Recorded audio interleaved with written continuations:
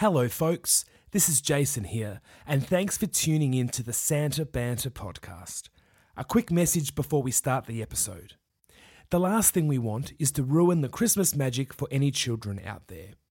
We will be discussing some of the behind-the-scenes aspects of the Christmas season, so it may not be best for little ears to hear. Parents, we do encourage you to listen though. You might learn a tip or two about making the most wonderful time of year a little more magical. Anyway, on with the episode.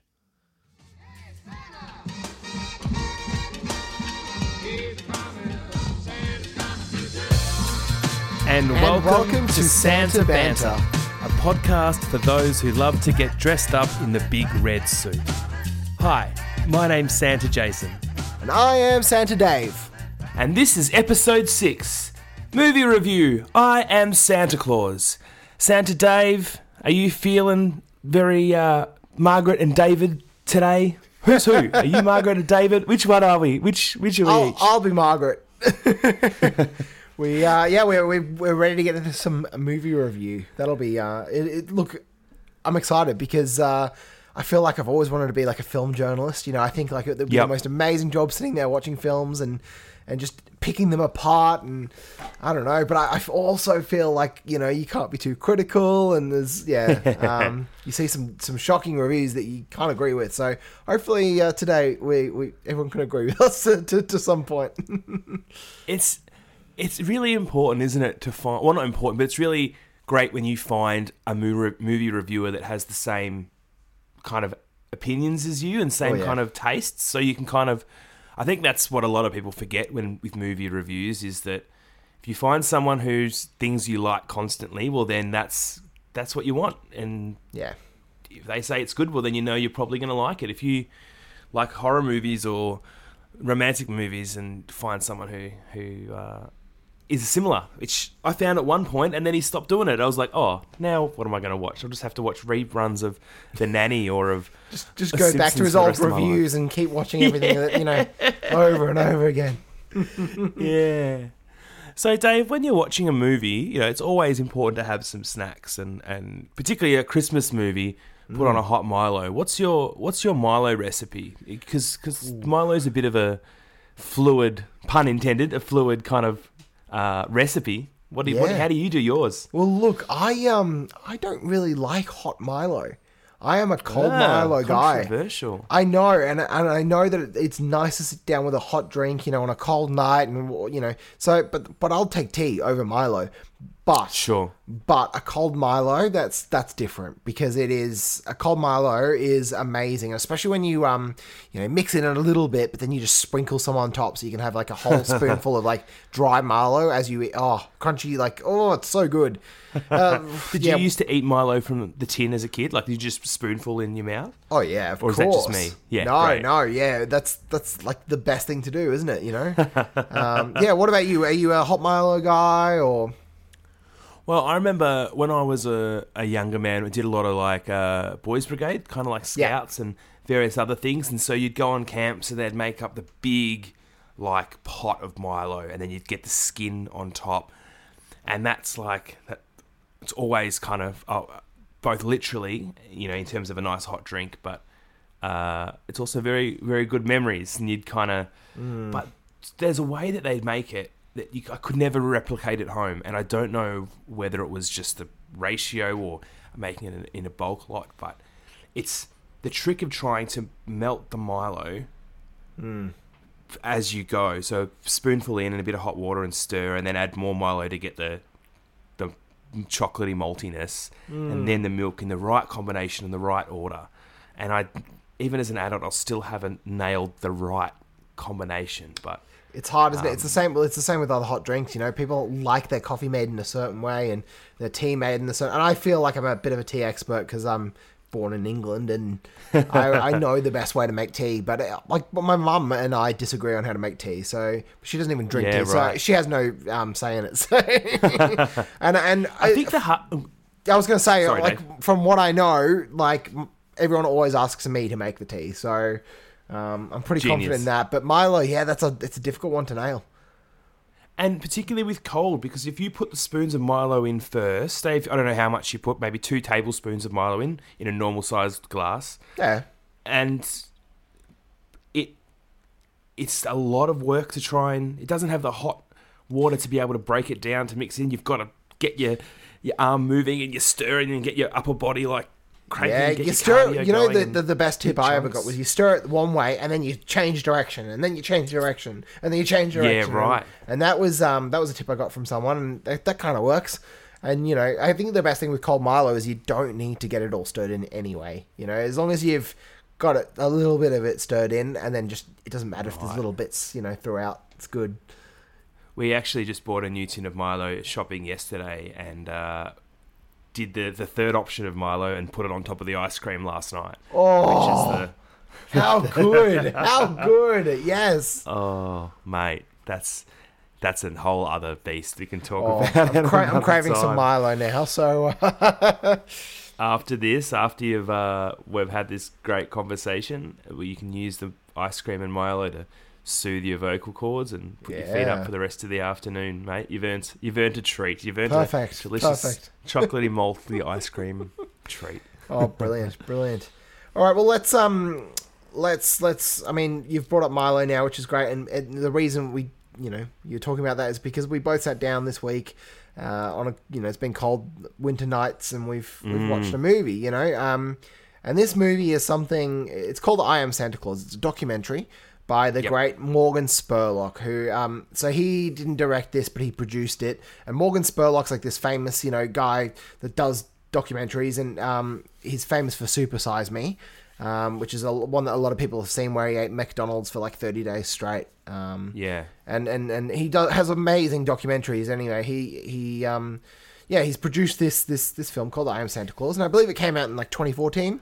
And it's all about different Santas in America, and their preparation for coming up to Christmas, and the struggles that they have throughout the year, when it's not Christmas, and the effects that, they get a bit sad and all that kind of thing. But then you've also got the brilliant Mick Foley tied into it as well. And, Mick Foley, for those of you that don't know who Mick Foley is, he's a wrestler, WWF and WWE fame.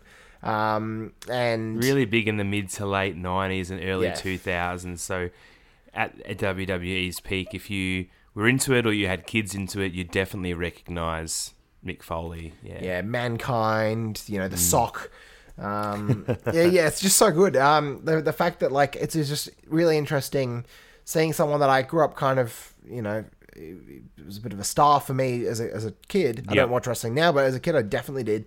And seeing him in this movie where it's actually take him out of that character, that wrestling character, and he's just this nice guy that really cares for people and cares for his family and is excited about Christmas. And yeah, I mean, he's basically tied throughout because he is, for the first time, becoming a Santa Claus for this documentary, and he's doing the whole dyed, bleached beard and the dyed hair, and he's getting a suit made for him, and it was awesome. I mean, you've sat down to watch it now. What did you think overall about the film? I really enjoyed it. The slight downside of the movie was that it was a little bit. We spoke about this. It was a little bit hard to find in Australia at the moment. We actually reached out to Netflix because it used to be on Netflix in Australia, and then after we decided to do an episode, we tried to find it and couldn't. And they said they didn't have it on there anymore. There is an version on YouTube, which we'll post a link of, that was okay enough to watch, but it cut off some of the subtitles. It was a dodgy one that I think people have uploaded just to kind of get around it's out there. So what I recommend is if you feel free to pause the episode. There's no spoilers in it. It's not like a movie that will ruin the ending, but if you do happen to get a hold of the episode, at the hold of the show, pause here, come back to it after you've watched it, or hopefully this will wet your whistle to be able to go and hunt it down. But it was it's about an hour and 10. It wasn't super long, but it was a really, as someone who has been in Mick Foley's position and thought about being a Santa Claus, it was a great primer on the joy of Christmas, you having the joy of Christmas, and then being able to turn that into a Santa Claus, being Santa Claus.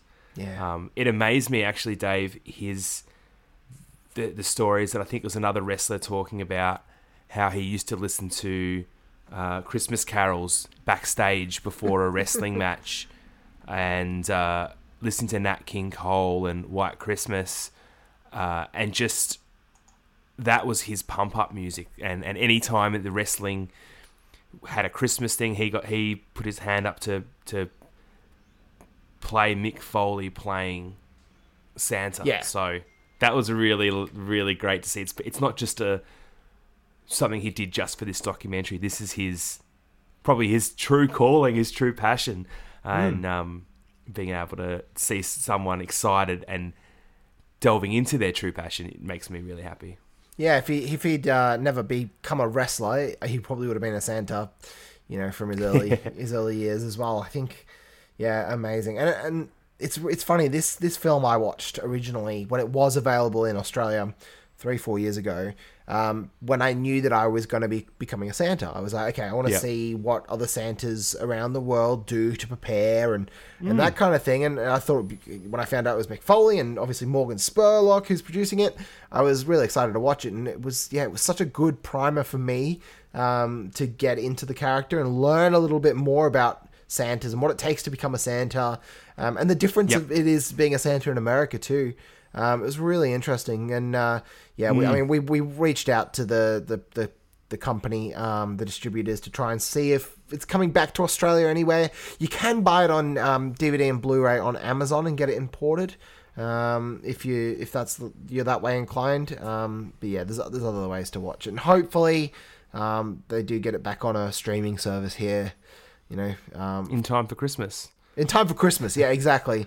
And yeah, it's good. I mean, I know there's other Santa documentaries out there that we'll have to watch one day, but I just think this one, I have really good. I could memorize this one, from when I watched it 4 years ago. It kind of left something there for me. I think I'll always remember that film just because it's so interesting.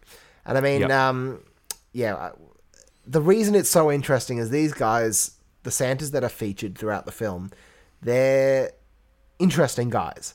They're not, 9 to 5, go to work in a suit guys. They all have different backgrounds. They're very diverse. They explore that throughout the film too. There's a part in the film where the Santas are debating about whether Santa is a Christian religious thing or whether you need to separate the religion from Santa, and it's really interesting to see these Santas have that discussion, and they do it in a really nice way. I think they have that discussion and that debate in a way that doesn't they don't get angry at each other. They're still jolly Santas at the end of the day. So yeah, it really unpacks some broader social things in it too. Like you see the Santa Church, which was really cool. I thought, if I happened to be in a place that had that, I'd probably go along on a Sunday morning just to be a part of that. It seemed like a really kind of not novelty. I don't want to I want to give it more respect than novelty, but just a really, what it's like when you're in the room with other Santas as a Santa. It's a really heartwarming and but then some of the other things it starts to unpack of gender, of sexuality, of religion, of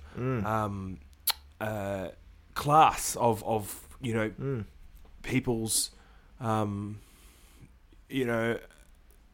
just different levels of where people are at and people come from, and that's the thing that unites all of us. Well, all of us who are Santas, we know that there's some listeners who aren't, but is that, and the quote in the movie, which we've kind of talked about in other episodes, that the quote was, "It's not the beard, it's not the red suit, it's not the belly, it's about what you have in your heart," and that really kind of is the underpinning between all the Santas, and whether you're somebody who, lives in Australia, lives in America, lives in England, lives in Africa, lives in, in Northern Europe, whether you, black, white, skinny, fat, real beard, fake beard. Yeah. Whether you like football, whether you like soccer, whether any difference, and we've got this unifying thing between all Santas, and it's kind of a great network, and it's why you're probably the same. Why we can relate to some of these characters so much, because we've all been in those situations as a Santa or in life, and this is the unifying thread. It just really shows you that bond of Santas, and like you said, doesn't matter what age, what race, what gender. It has all those discussions, and you see that play out across the movie. So I mean, sorry, go. I was going to say, as we go into the next part, that the directors made a note in an interview about the movie that it's not a movie about Santa Claus, and we should clarify that straight off the bat. It's not about who Santa Claus is or who Santa Claus should be or who. But it's a movie about the people who play Santa Claus, and I think coming into the conversation about some of the characters in this movie, knowing that it's about these people. And like I said, the thing they have in common is the thing that you and I have in common, and the thing that all the Santas that we've spoken to as guests, or the people who are listening, is that we all play Santa and we embody a physical version of this character, of this myth. So these people are similar, and then as we unpack who these people are a little bit, having that in mind is really important. Yes, from a movie point of view. Yeah, absolutely. And it really does. I mean, it goes into real detail about these guys' lives. And they're so different, each single one of them. Yep. I mean, the first Santa that we meet in the film is Santa Russell, who is just like lives and breathes Santa. He bleaches his beard and hair throughout the year. Like, he goes to the shops, with a Santa themed shirt on in the middle of July, and when he bumps into children in the supermarket, they greet him as Santa, and so he plays the character literally 24/7, 365 days a year. But the interesting thing about Santa Russell is that's basically all he does is Santa, and that's what he looks forward to each year. We see him throughout the story, but he struggles with money, and he's collecting bottles for grocery money because he lost his job at 58, and in the climate that it is in America, when you're that age, it's really really interesting to see just this guy that he just is the best ever because he just is Santa, as he just really embodies the character, and it's interesting to see the other side of it, and most respect for him because he's brilliant, and just the way that he dresses up in those clothes I want his wardrobe, basically. I did actually get a Christmas shirt in the mail this last week. My girlfriend ordered us one, and it's a long sleeve, and it's waiting for lockdown to finish so I can start wearing it on the mean streets of Melbourne to start getting in the Santa spirit. So maybe you'll have to send you the link, Dave, and we can get matching ones. Yes, absolutely. That would be good. That'd be good. I mean, I mean, what's another Santa from the documentary that you want to talk about? Because there's 5 or 6 of them that we meet throughout the main ones that we follow along the journey. Is there any of them that you particularly felt connected to, or? There was each one was different, and the story of different ones. There was one. His name slips my mind.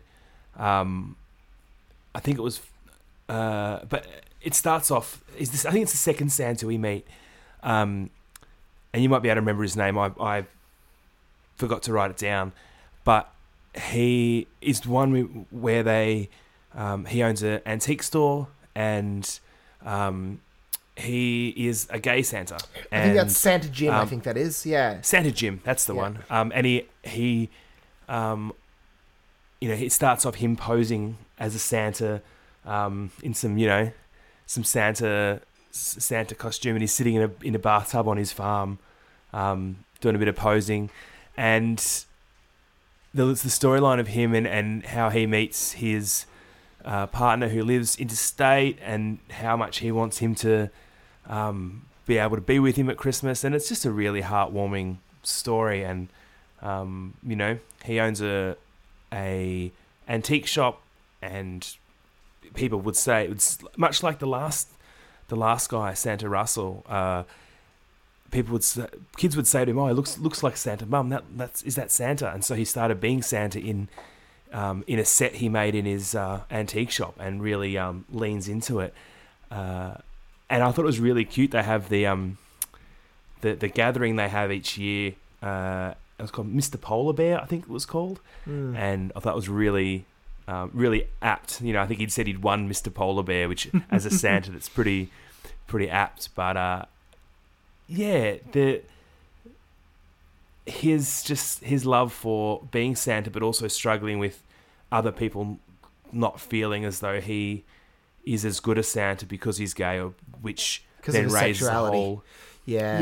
It was interesting, wasn't it? I mean, we even see one of the other Santas in the film talking about sexuality coming into Santas, and you feel you see other Santas sticking up for the fact that it doesn't matter what sexuality you are as a person, because when you play the character, the Santa doesn't have a sexuality or whatever. Like, it's not something that happens to be part of the character, so it doesn't matter. That's it. That's exactly it. And we obviously want, when you're dealing with kids and families, you want to be above reproach. You want to make sure that not only is everybody feels safe and comfortable, but also there's nothing that people can have any worry about, in terms of the way we interact with other people. And outside of that, it doesn't matter. A lot of this stuff doesn't matter. And to hear those conversations amongst the Santas was really, it's really great meat to chew on, just about the wider view of the world. And he's, if he's, like we said at the start, if he's got that in his heart about being a Santa and wanting to see the joy in families, again, that stuff doesn't matter. And it makes him so emotional as well. I think that's the thing is, with Santa Jim, you see him really get upset, the fact that he feels so judged, and all he really cares about is Christmas and making people happy. And that frustrates him so much, to the point of tears. He gets really quite emotional about it, and you feel for him. You really do. So yeah, it's an interesting. I'm glad that they explored. It could have been easy for the documentary maker, like the director and stuff, to ignore that aspect of him. But I think it was really nice to explore, actually. And some of the things in the documentary are a little bit confronting for some people. In terms of, if you've never interacted with parts of the gay community, and they kind of touch on that a bit. But at the end of the day, it doesn't affect. Once he's in the suit, once the kids are asking what he wants, it just makes no difference. But it's funny, they go to the documentary goes to the annual bear.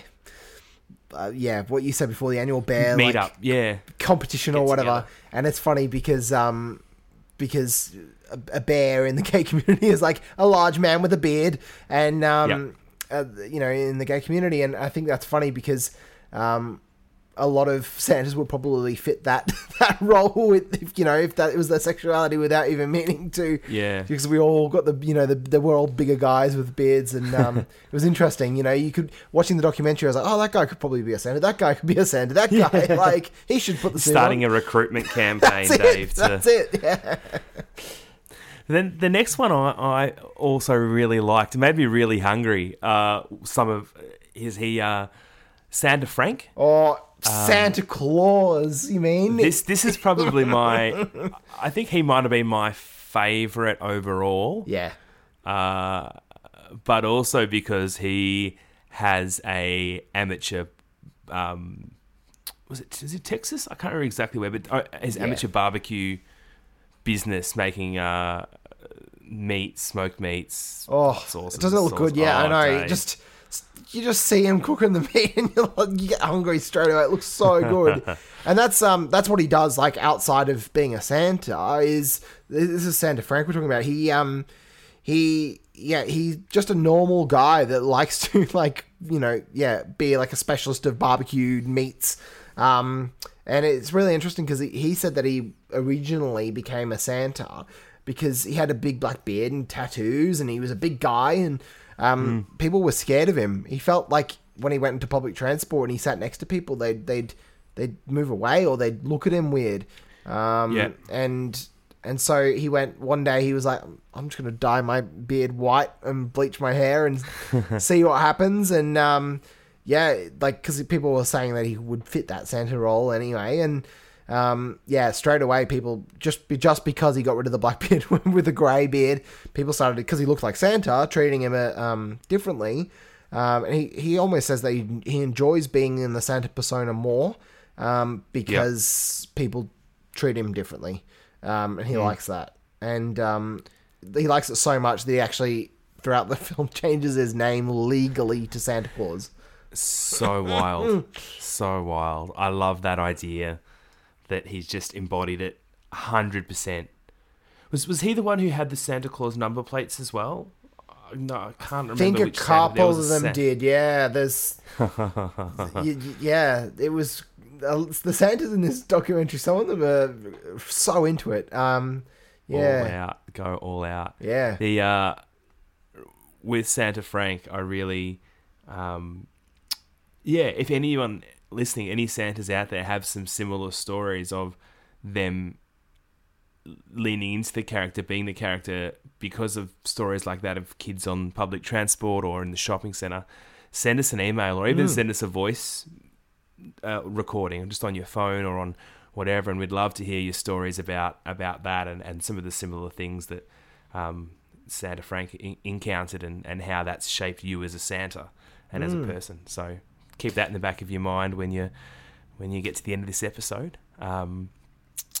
Then there was also Santa Bob, musical Santa Bob, recording a Christmas album, and I feel like this is you and me in 30 years. Like the Christmas album, right? This is two Santas getting together to record a Christmas album, like a duet singing, like two real beards. It was so good and so weird to see. Just I always love watching two Santas like interact with each other. I think it's just the funniest thing. Anyway, so for people who are listening, on the screen, we do this via video chat and record the audio. I can see in Santa Dave's room a drum kit in the back corner and a guitar. And in the corner of my room, I've got a bass guitar and an acoustic guitar. And I've obviously got the microphones in the setup to record. So, if any Santas out there want to do some Santa singing, maybe we'll start a bit of a side project. Start like a Santa punk rock band, like where we're all just Santas and just...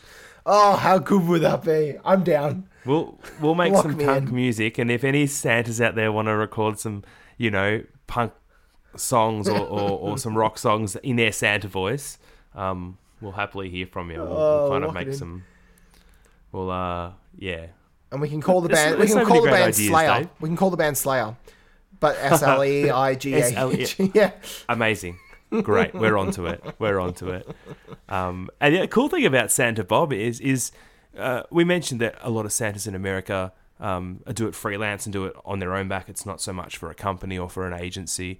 But he got an apartment provided from the shopping centre. The shopping centre put him up, and he was there full time for those couple of months. And that's a great little perk on the job. Oh, like how lucky is that? I mean... and that's, again, a great thing about this documentary is you see Santas being Santa in different places. It's not all about the shopping centres. So, you have Santa Jim, who does it at his antique shop. You see, you've got Santa Russell, who struggles to... his shopping centre that he's been doing it at for a few years have chosen not to go with him this year for whatever reason. And he's out there looking... Yeah, it was. He's out there looking for another place to do it. And then you see a Santa that doesn't necessarily... one of the trainers... He's a trainer Santa, and he says that he doesn't really do much work as Santa. He just trains other Santas. And then you've got even Santa Claus, the man, the best, who does house visits. Like, that's his thing. He gets paid to go to people's houses and put presents under the tree and wake the kids up and that kind of stuff as well, which is amazing. So when you see, Santa Bob there getting this amazing setup, getting a whole entire 2-bedroom apartment, whatever it was, for 2 months near the shopping centre, provided. Oh, jealous. It's a little bit. It's like, would you go into your own apartment and actually, I did hear a story. When I first did some Santa training, I did hear a story of a Santa who is employed by a company in Sydney. I think it's a big bank or a big, the company has a bunch of cash and he's the professional Santa, and his wife plays Mrs. Claus and gets flown to Sydney each year and put up in an apartment, and he plays the Santa in their, I don't know if it's their corporate HQ or their big building or whatever it is, and he's in there for staff families to come and for employees and clients and stuff to come and makes most of his wage from the year from doing that couple of months. It's very well paid, and that's almost the dream, isn't it, Dave? Like, if you could survive off doing one Santa gig for most of the year, the best. I'm a little bit jealous. That's a long-term goal too. That's not something that you come into in your first or second year of Santa. That's a life commitment. We're going to have to get the real grey beards out and all that kind of thing before we can even start to think about that, I think. But it's interesting, like, watching this documentary, you see things are a little bit different in America to here. I mean, most Santas here will do shopping centres or will do, like, town squares, a little bit of roaming at markets, that kind of stuff, or guest appearances at the parties, or nightclubs in your case. But I think it's different over there in the fact that I think a lot of the Santas work for themselves. So it's like it's their own company.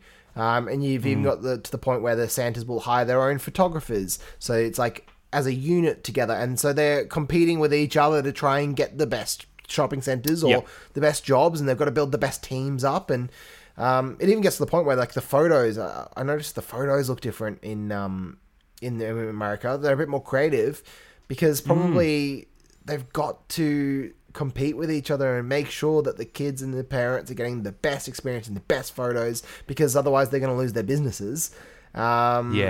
And I'd be interested to hear more about how it works. Like, I don't know if it's the better way to do it or not. I don't think it is, in my opinion, but I'd be interested to see what's involved in that, as a Santa. Like, how do you hire your elves each year? They're the same people, they're family, friends.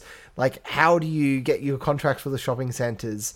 It'd be interesting, I think, to kind of delve into that, because it's so different to how it works here. Yeah, absolutely.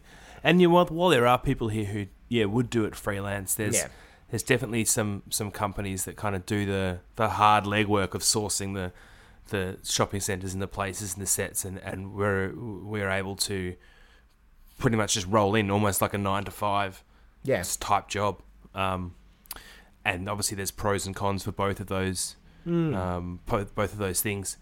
But in the last episode, when we talked to Santa Tommy and him kind of doing his own Santa for a few different places in his local communities, and working on that and building a client base and building, that's not for everyone, that kind of thing. But it's interesting to compare how it works. And another thing I noticed interesting. You mentioned the photos, but also the outfits. The Santa outfits have a bit more fluidity because it's each to their own. They can sort of choose if they're going to go in the full big get-up or if it's going to be a nice shirt and suspenders, and which each, as long as it is very obviously Santa, each one adds a different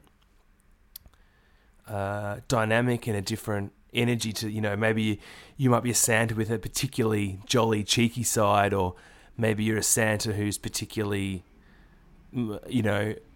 loves the finer details and loves being in the full suit and the full setup. And I found that really interesting with each of the Santas. And I thought maybe we can implement like the suit, but also his shorts and with a like a funny Hawaiian shirt, kind of just to ease off on the heat when it gets to the 40-degree days. Set a new standard for Australian Santas, yeah. New standard. It's interesting because I think, like in Australia, we're obviously really committed within our Santa community to make sure that we're all playing the same character and that, we're all kind of doing the same kind of thing, so that if a child walks, into another shopping centre, they're not going to get a completely different experience and start to question things. I think that's we try and upkeep that magic a little bit, but over there they've got to compete with each other for their jobs, and so therefore they have to kind of set themselves apart a little bit, and so therefore you do see Santas being alternatively dressed and maybe a bit more modern, a bit more traditional, cheaper suits, more expensive suits, and also even like African American Santas, which is awesome, which you see in the documentary. There's a guy gets interviewed at one of the Santa conventions. And you've got to set yourself apart, I guess. You've kind of got to do that there to get the jobs. Whereas here, it's very different, where we're all working together. Yeah, that's you mentioned about the convention. I know there's a few different schools and groups and stuff, but the one mentioned in the movie was the Fraternal Order of the Real Bearded Santas, which unfortunately you and I probably wouldn't fit into because we're, either black beard or we wear the fake beards over the top of our real beards. Yeah. Maybe in 30, 40 years. 30 or 40 years. But we've been talking, and we're going to reach out to them and try and get one of them as a guest on the podcast to have a chat about what it is and whether they would take some Australian, non-fully bearded but still equally as passionate Santas. So look out for that in the coming episodes, where we kind of speak to some of the different Santa groups over the world, where we've been reaching out to some of them. So it was funny. It was funny seeing that Santa convention because, as I said, it's so good to see two Santas talking. Like, that's the funniest thing. But seeing 200 Santas all like talking and like doing things together and stuff, and it was weirdly awesome.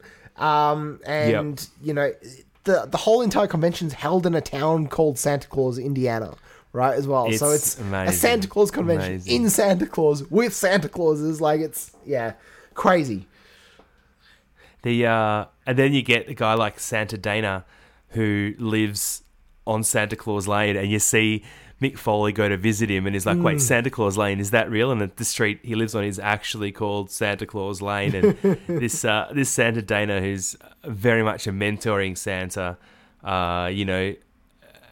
has his own custom Santa cologne and raises some things that we've talked about the certain smells and the certain memories of smells and things to do or not do. So that little couple of minutes, I would have loved to have seen that as a half an hour standalone, him talking to Mick as he prepares his final stage, as he's got his suit made, as he's learning about the character and how to be his own version of Santa. It was really lovely. It was really kind of... It was definitely not long enough, that part. For for us as Santas, I think... not long enough. I'd love to hear more from Santa Dana, and there maybe is some videos out there from him and maybe a website or something. We'll have to look into it because he seemed like he had a wealth of knowledge there. But there's one thing that he said was really interesting to me, was when Mick Foley asked him kind of, what does it take to be a Santa? And he said, can you tell a lie and make it sound like the truth? If you can, then you'll do a great job. I like that, because that is a lot of what we're doing, is lying but making it sound like the truth. And I think that was a funny little thing that he said. But I guess that is all it really takes, is there's not much else to it. That's it. I loved that bit. And if we're talking really frankly, then it is all just lying, but it's the creating the magic and creating the mystery and building on the mystery that they of course are at themselves, the kids. It was awesome. There was a part at I can't remember where it was in the movie, but the Santas were playing basketball and the Santa makes the shot and then falls over. They were shooting some basketball at some point. I just remembered that bit then, and I laughed a lot. That's seeing 50, 60-year-old men shoot basketball, and some of them are pretty good, and just getting around each other and having a great heartwarming to see them all just getting along, and those that thing that unites all Santas. Yeah. But the movie itself focuses on Mick Foley going through this journey, meeting these Santas, taking a little bit out of each of their books and creating his own kind of version of Santa to portray. And when he finally gets into the suit and he has his first people come to visit him, and he has his son as an elf, which was also really cute. It was really nice to see him, how intentional and how focused he was on it, and as he relaxed into the role and starts to get that momentum that does take a while sometimes to really find your way, was a really kind of heartwarming. We've said that a lot about this documentary, but it was great to kind of see his first steps as a Santa and blossoming into the character that, you know, if you look at photos of him now, he's got this great big grey beard that he's obviously working on and building on. He's really leaned into this passion of his. He's taken it fully now, like for the past 4 or 5 years, it looks like, and that's awesome. And it's good. It's so good to watch this guy that, you know, like I said before, that we've grown up watching, that is overly passionate about Christmas and Santa, and like it even shows us he's got a Christmas room in his house, and I think that's just a room that's always set up for Christmas, just Christmas trees, and he shows us the lights, and oh, how cool. Like, imagine he must have a very patient partner to be able to have a house with all of that in it. Maybe that's the trade-off of him, you know, being away for so long, working wrestling, and that's his escape. That's his just so opposite to what he does on the day job. So opposite. But it just really cements that this film isn't just him just doing it for the documentary. Like, he's just nuts about Christmas, and it's like good nuts. Like, it's crazy, but it's legitimate, like, love for Christmas. And the best thing he said, one of the most heartwarming things, was he said that, like, Christmas was always special for him, but it became really special when he had kids. And you get to 100%. See his kids being involved with the Santa preparation. Like he said, one of his sons plays an elf, and it's just so nice. The fact he had more kids so he could keep going back to the Santa village near where he lives.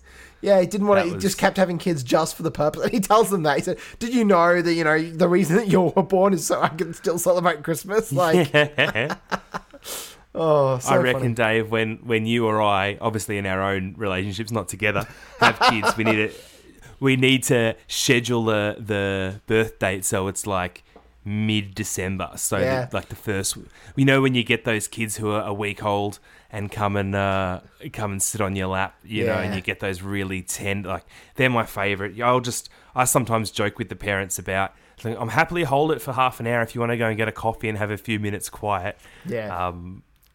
That would be, you know, obviously you can't always plan specifically when a baby will come along, but that would be such an incredible photo to have if everything lines up. Oh, right. That's amazing. That 1 week, photo is so cute. Yeah, for sure. Now, speaking about his kids, and as we kind of get towards the end of the documentary, and there's still so much we could have talked about. We'll do a short episode this week and sum it up, and we're still talking about how much we enjoyed this. Is the final scenes of the movie where his son's kind of on the fence. I think it might be his youngest, on the fence about Santa, sort of knowing that Santa's dad plays Santa, so it's not kind of real. But then, right at the end, do we want to give that away? The ending of it, how if you don't want to hear the ending, close your ears now for like the next 30 seconds. But we're going to spoil it for you. But he, the family goes, "Oh, we hear Santa," so they go into the living room. And you hear the bells. You've got the bells going in the background on the roof. Oh, look at that's another instrument Dave's got in his room. Jingle bells. Yeah.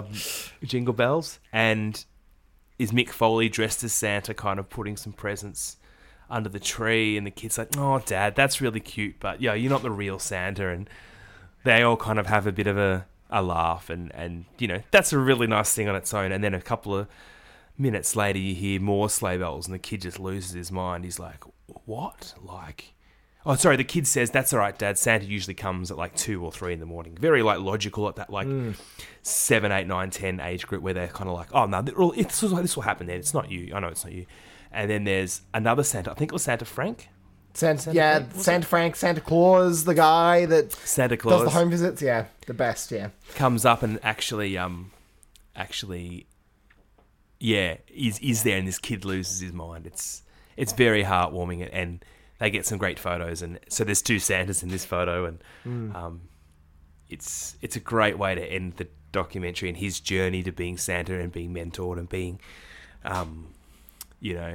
his love for Christmas and his love for Santa shown to this other Santa, but also then through him. And I feel like that. I know the first time I got in the suit with other Santas, and you have that love and excitement for other Santas, but then you're that itself. It's this kind of really nice cycle, the way that it ended. So yeah, it brought tears to my eyes that last little bit. It was so heartwarming, so nice. So well, what out of how many cookies out of 10 would you give it, Dave? As we end up on our Santa Margaret and Santa David finish, how many cookies out of 10? Oh, look, I think I want to give it a 10, but I think it.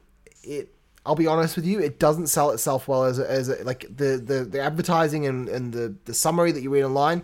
It's very different to what I expected, and so I'll give it maybe 8 out of 10 cookies because of that reason. I think I sat down thinking, I'm going to learn how to be a Santa the first time, but it's not about that, and it's something different. It's something else, but that's not a bad thing. Yep. It's like the Tiger King for Santas, I guess you could say, and it's so it's very different to what you expect. But I think that's okay. So I'm going to give it loses 2 cookies for not being what I thought it would be. Yep. But otherwise, yeah, brilliant. What about you? I'd say I'd give it 7 cookies and a glass of milk. I really loved. For me, I felt it could have been. There's some parts they could have unpacked a little bit more. They did keep it to an hour, which is about a usual sort of documentary length. And maybe that's better for people who aren't Santas or who want to just watch it to see Mick Foley be Santa. But as us, you and I, who watched it as Santas and wanted to see these characters a bit more and some of the conversations they're having and be part of it, I would have liked it a little bit more if it's gone for an hour and a half and teased out some of these characters a little bit more. And there were things that they said that would have been amazing to kind of hear the debate before or after they'd had these conversations, or but that's a documentary, and you've got to make something that has a purpose, and maybe that's not the purpose that they had. But I'll definitely watch it again down the track, try and get hold of a good proper copy on DVD, and watch it again, and recommend it to Santas who might want to start out just to get a flavour of some experienced Santas and learning from these experienced Santas in that way. Yeah. I mean, you've hit the nail on the head there. I think it is maybe they weren't going for Santas. That wasn't their target audience, and I think that's fine. And I think that's maybe one of the disappointing things is that we didn't even get to see these guys as Santa much.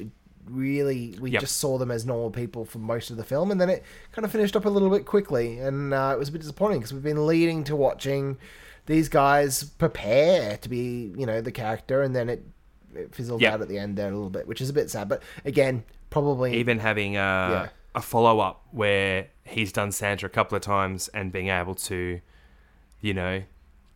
relay his learnings and his experiences and going back to some of these Santas to see if they're still in the game or if they're how their things change as years go on would be great. Maybe we can finance it, Dave. Let's get Mick Foley on here. That's a great idea. Let's see if anyone knows Mick Foley. Tell him we want to have a chat.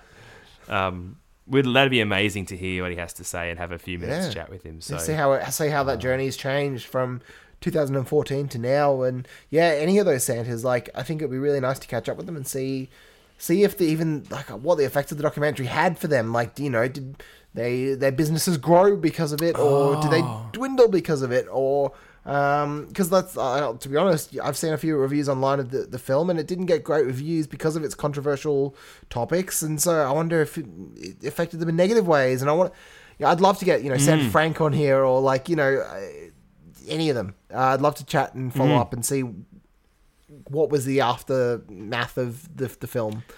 Yeah, totally. That'd be amazing.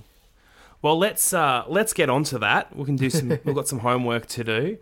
And folks, as you know, if you've listened, we've got an email, we've got Facebook, we've got an Instagram, and if there's something in this episode that we've touched on that you have comments or a question, feel free to get in touch. At the end of the episode, we'll have the details of that. But if you've got an idea for an episode, if you've got something that you want to hear us go into a little bit, then we'd love to hear it. Yeah. So it's... if you've got another Santa movie that you want to recommend us to watch, we'll more than happily do that on our own time as well as on podcast time. But, absolutely. I think we're going to have to sit down and just movie review every second week, I reckon. Yeah, Santa Claus, there's Bad Santa we could watch. And I know there's other Santa documentaries out there too that I haven't been able to get a hold of. So I wonder if we can somehow find an access to them as well and watch them too. Yeah. Well, Dave, it's been great. I feel like I want to go and watch another Christmas movie now. Now our movie reviews. So, mate, great to chat as always. Yes. And same time next week, Wednesdays at 9 a.m. it comes out. So make sure you subscribe and like and do all the stuff so you hear it when it comes out, and share it with your fellow Santas. And it's been great to have the support and the listens and seeing how many people are interested in what we talk about. So it's great. Brilliant. Yeah, if you're on your walk at the moment, if you're listening, in the car, if you're listening wherever you may be listening. I listen to podcasts when I go to sleep. I don't know about you, Santa Jason. That's my nighttime thing. But wherever you're listening, thank you. Keep tuning in. Make sure you've liked all our social media and continue to support us. We'd be really grateful for that. Thank you. And Dave, how do we usually end the episode, mate? What's our usual closing for the episode? Well, let's go. You ready? Yep. All right. On the count of 3. 1, 2, 3. All right. Have a great week, Dave. You too. See you later. If you'd like to get in touch, we are santabanterpodcast@gmail.com, or search Santa Banter Podcast on Facebook or Instagram.